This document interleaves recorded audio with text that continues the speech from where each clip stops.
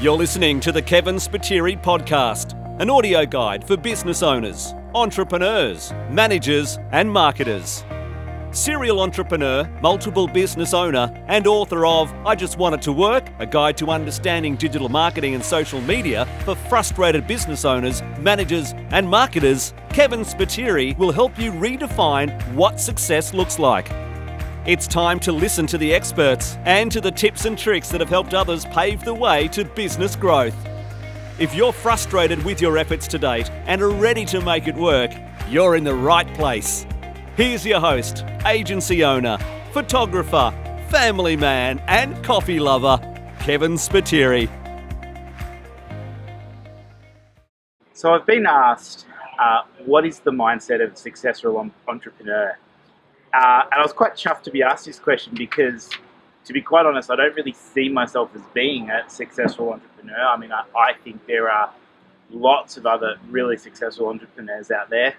The Mark Zuckerbergs, the Elon Musks, the Bezos of this world. I think there's a lot of guys that have done really, really well entrepreneurially. And have done a great job at building incredible businesses. And I feel that whilst I do have an element of success and I have a number of businesses that are performing quite well, it's just the beginning. I see this as being just the beginning. And perhaps a lot of those guys, if you ask them to, they may not see themselves as being overly successful either, in that it's a journey, not a destination. But going back to the question about the mindset of a successful entrepreneur, I can only really share what my mindset is, which is what I know. And I'm sure every entrepreneur has a different view on what makes up the mindset of a successful entrepreneur.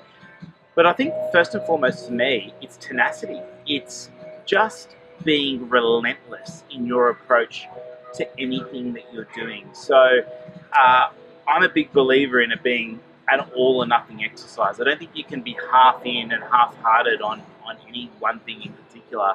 I believe that the first bit of mindset I know that motivates me is just knowing that I'm making a commitment to something. Just like a marriage, just like being in a sports team, just like being part of a gym, being on a board of directors, you make a commitment to be part of something, and so that you're in whatever that may be in whatever capacity. I think another component of a entrepreneur's mindset is the hunger and the need or the willingness to achieve. Now, not everybody shares a migrant background or hardships, as in like growing up hardships that I might have. However, that's one of the things that I draw upon. I draw upon the fact that, my dad, for instance, migrated from Malta to Canada and couldn't speak a word of English, or was, struggled with his reading and writing. And he still made something of himself, and he still got work, and he let his work do the talking because he was an amazing craftsman. My mother, quite well educated, still migrated from Malta to Canada as well, and with her education made a career of with herself.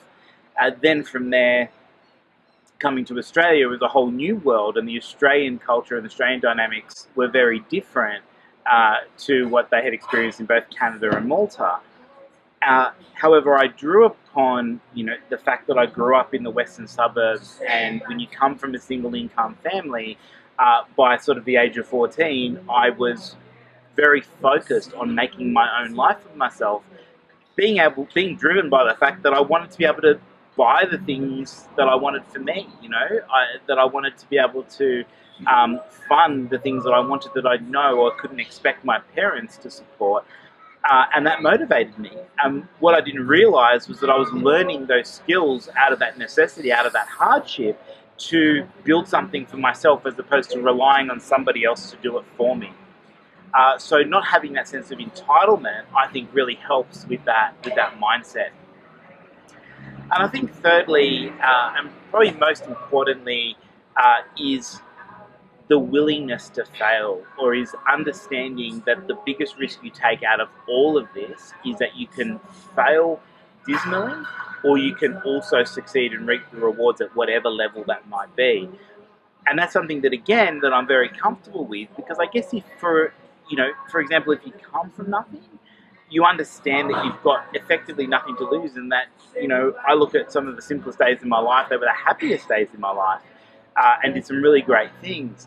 And I look at my life now, and I'm very grateful, I'm very happy for everything that I have around me, but I'm also very comfortable in the fact that I know I'm not going to win at everything, but there are things I am going to win at, there are things that I am going to do well at, and I'm willing to take that risk for the opportunities that are out there.